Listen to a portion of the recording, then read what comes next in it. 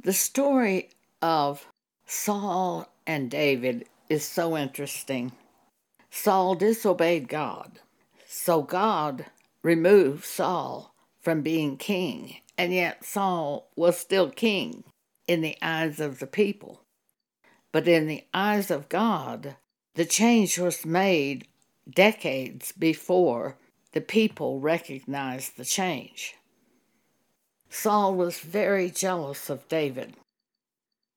They went out to battle, and the women met them as they came back from the battle and sang a song saying, Saul has killed his thousands, but David has killed 10,000s.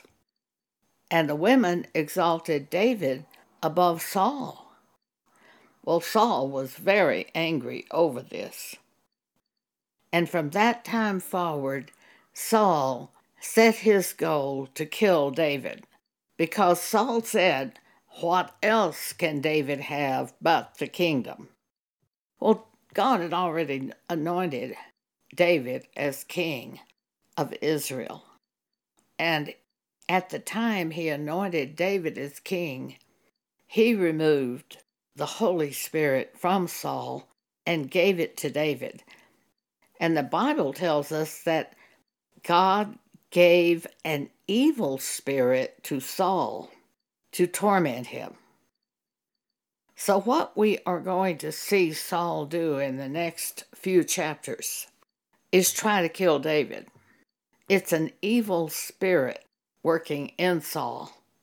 Jealousy, envy, a knowledge that David is greater than he is in the eyes of the people.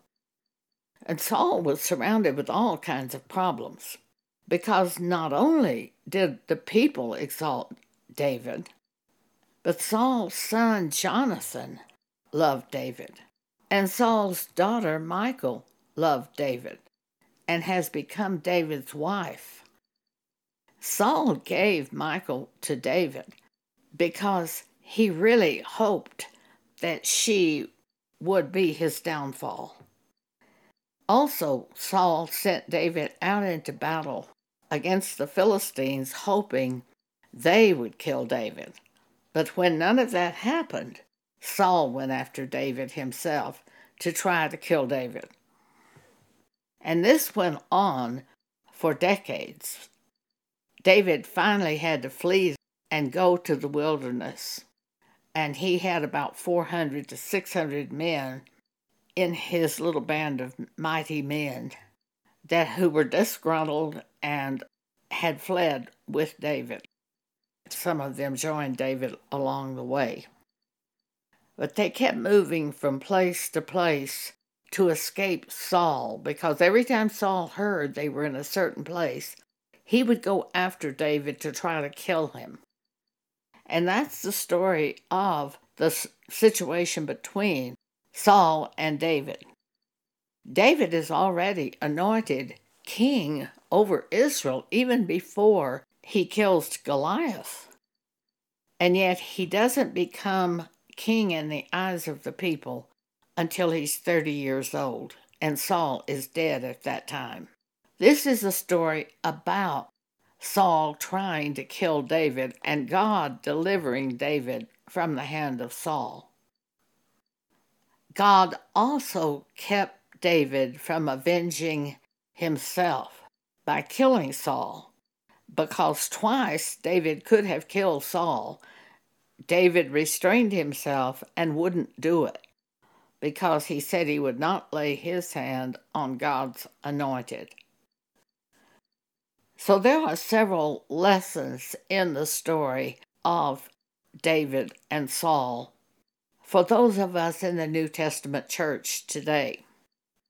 1 Samuel 19, and Jonathan spake good of David unto Saul his father, and said unto him, Let not the king sin against his servant, against David, because he hath not sinned against thee, and because his works have been to thee very good.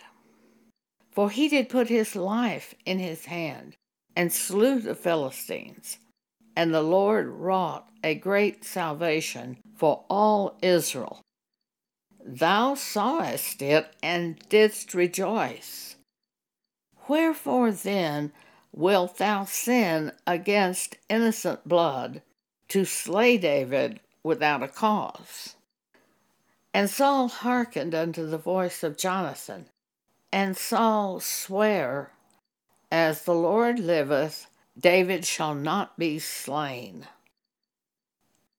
But after Saul would say that, he would change his mind and try to kill David. We do know an evil spirit from the Lord was working in Saul. And when evil spirits are working in a person today, that person may swear he won't do something and then turn right around and do it, because it's whichever way the wind blows with him. Verse 8, And there was war again, and David went out and fought with the Philistines, and slew them with a great slaughter, and they fled from him.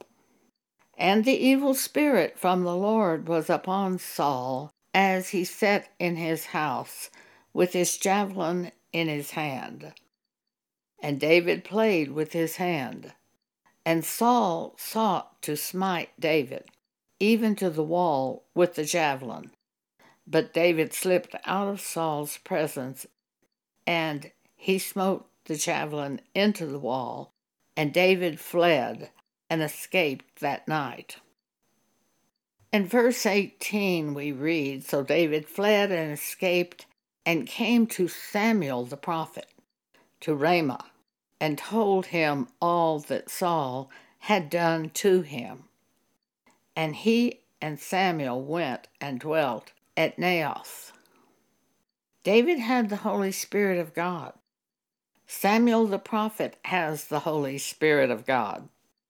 Now they are together as King Saul seeks to kill David. So obviously, Saul's not going to win out. He has an evil spirit from the Lord. He no longer has the Holy Spirit. David and Samuel both have the Holy Spirit. The Holy Spirit guides us and teaches us and shows us the will of God. So Saul is not going to win out over David. But Saul will pursue David from city to city as long as Saul lives on the earth, and he will try to kill David. Some of you might have a boss in the secular world who is very much against you. The scripture in 1 John chapter 4 says, Ye are of God, little children, and greater is he that is in you than he that is in the world, for you have the Holy Spirit.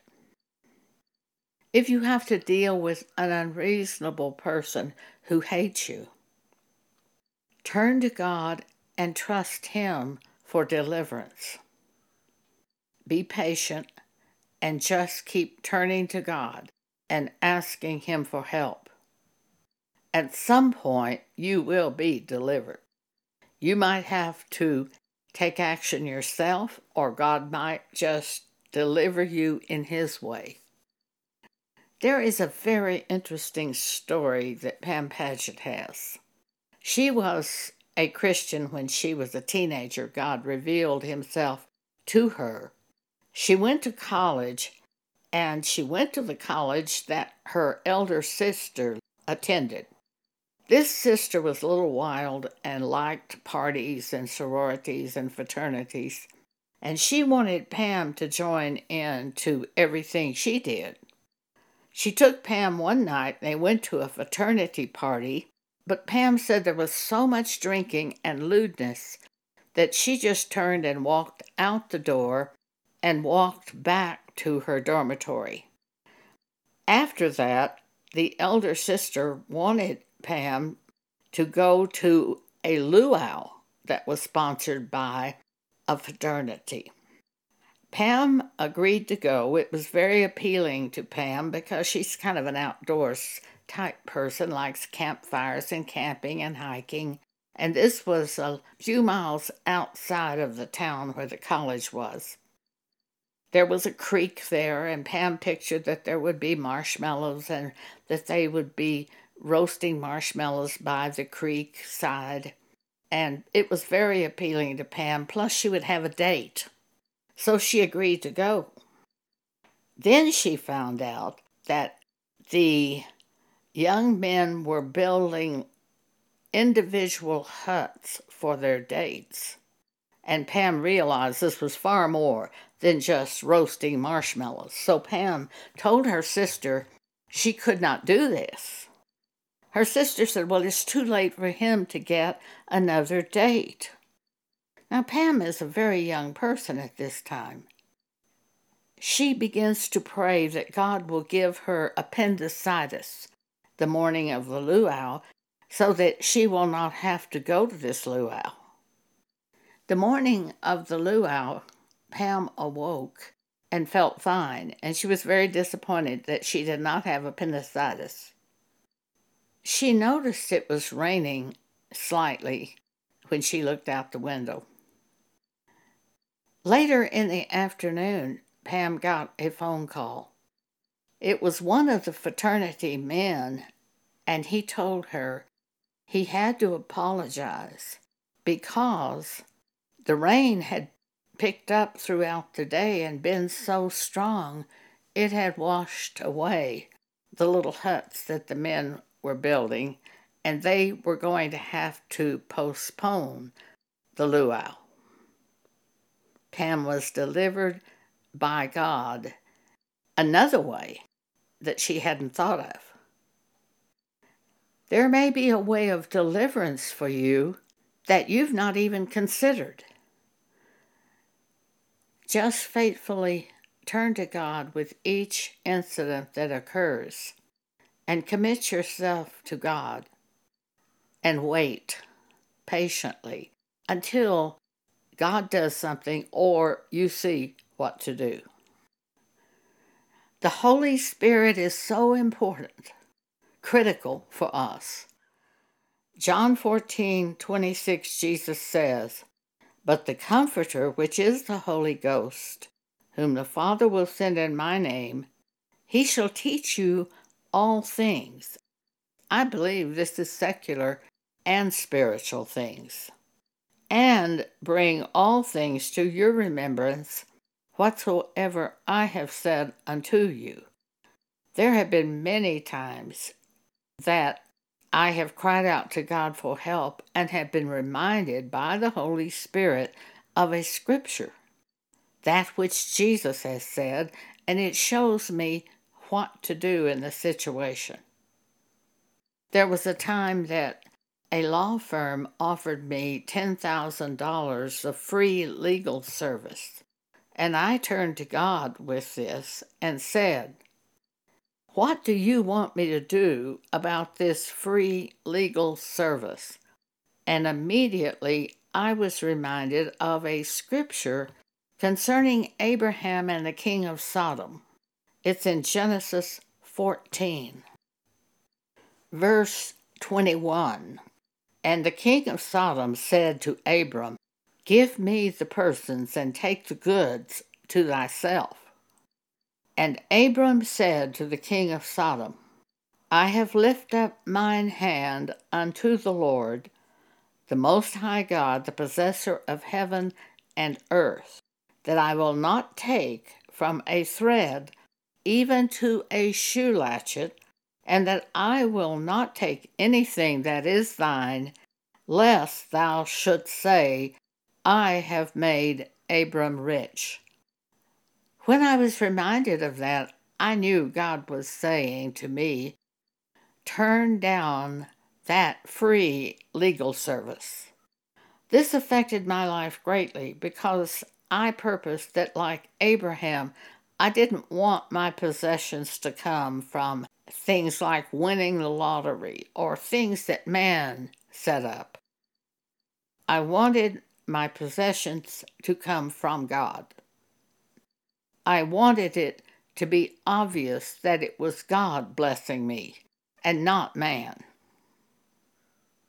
This is an example of John 14:26, where Jesus says, "The Holy Spirit will bring all things to your remembrance, whatsoever I have said unto you." There have been many times I've been in a situation and I didn't know what to do, and I cried out to God, and God, by the Holy Spirit, would remind me of a scripture. One of the times was in the year 2021. Negative thoughts began to attack my mind. Thoughts such as, "You're 83 now. What will happen to you if you can't walk? If you get to where you can't walk, what will happen to you? You can't live at Pam's house any longer. Where will you go? What will happen to you?" I said, "God, help me." And instantly I heard, "God will supply all your needs." And I said, "Oh, that's right. God will supply all my needs." And I rejoiced. That's the way the Holy Spirit works in us. So to remove the Holy Spirit from us would be one of the worst things that could ever happen to us. God removed the Holy Spirit from Saul and gave the Holy Spirit to David.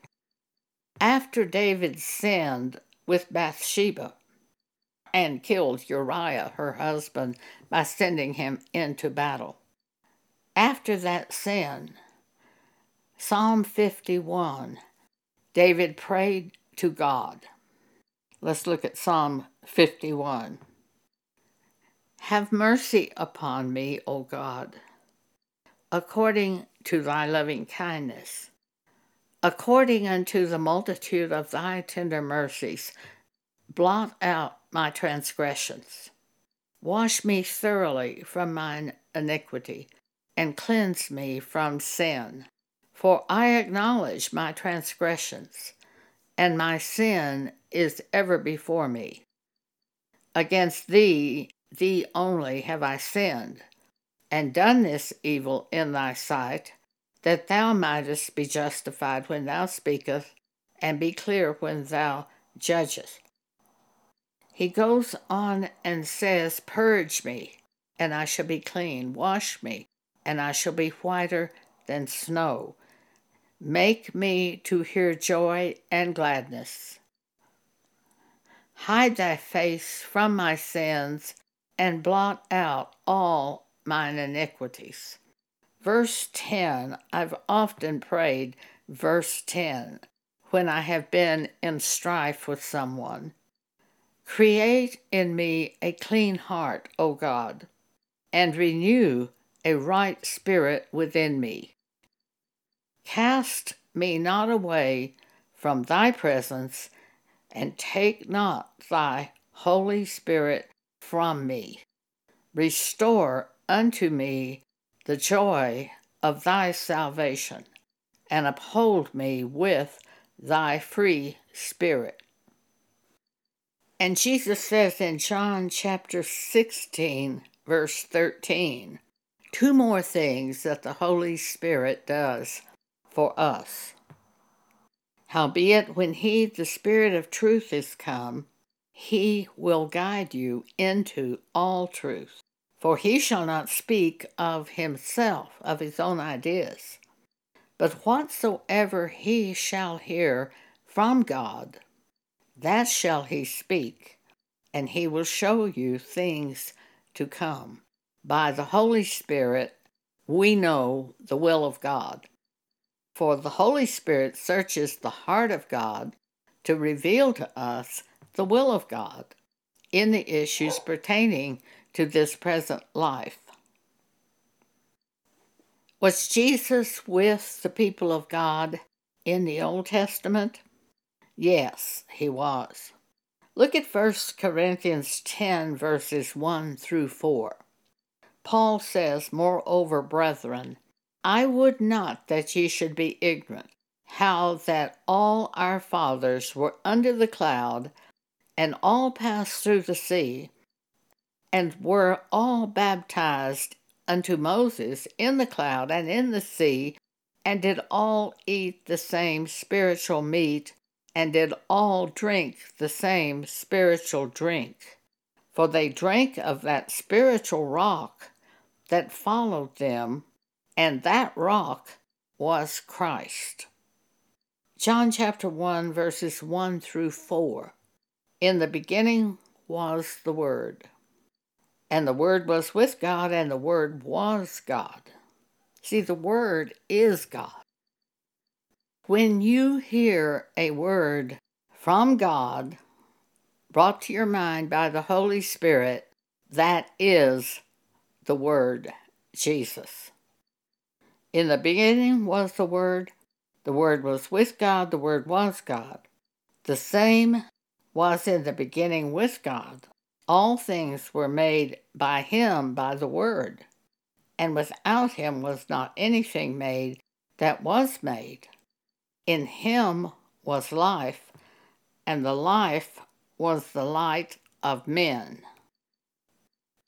After we are born again, or at the time we are born again, it is the Word causing us to be born again.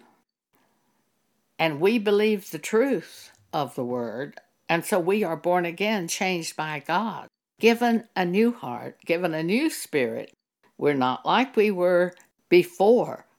We are not like we were in the earlier years where we lived by our flesh and just did whatever suited us and went whichever way appealed to us. Now we are servants of God. So it is the Holy Spirit that's critical for us. And it would be a terrible thing for God to remove His Holy Spirit from us. Paul said, examine yourself, see if you're still in the faith, prove your own self. Know ye not that Jesus is in you, except ye be reprobates? That's in 2 Corinthians chapter 13, verse 5. Examine yourself. When was the last time I heard an instruction from the Holy Spirit? I often have done that. And when I remember that the Holy Spirit showed me thus and thus recently, I'm comforted greatly by knowing I have the Holy Spirit. He is still in me. He has not been removed from me. Well, Saul has had the Holy Spirit removed, and an evil spirit from the Lord now is in Saul. And that Holy Spirit was given to David. The Holy Spirit is very critical to us. I would hate to think that I had to go forward in life making my own decisions. It's the Holy Spirit that we follow. Thank you for allowing me to share this with you today.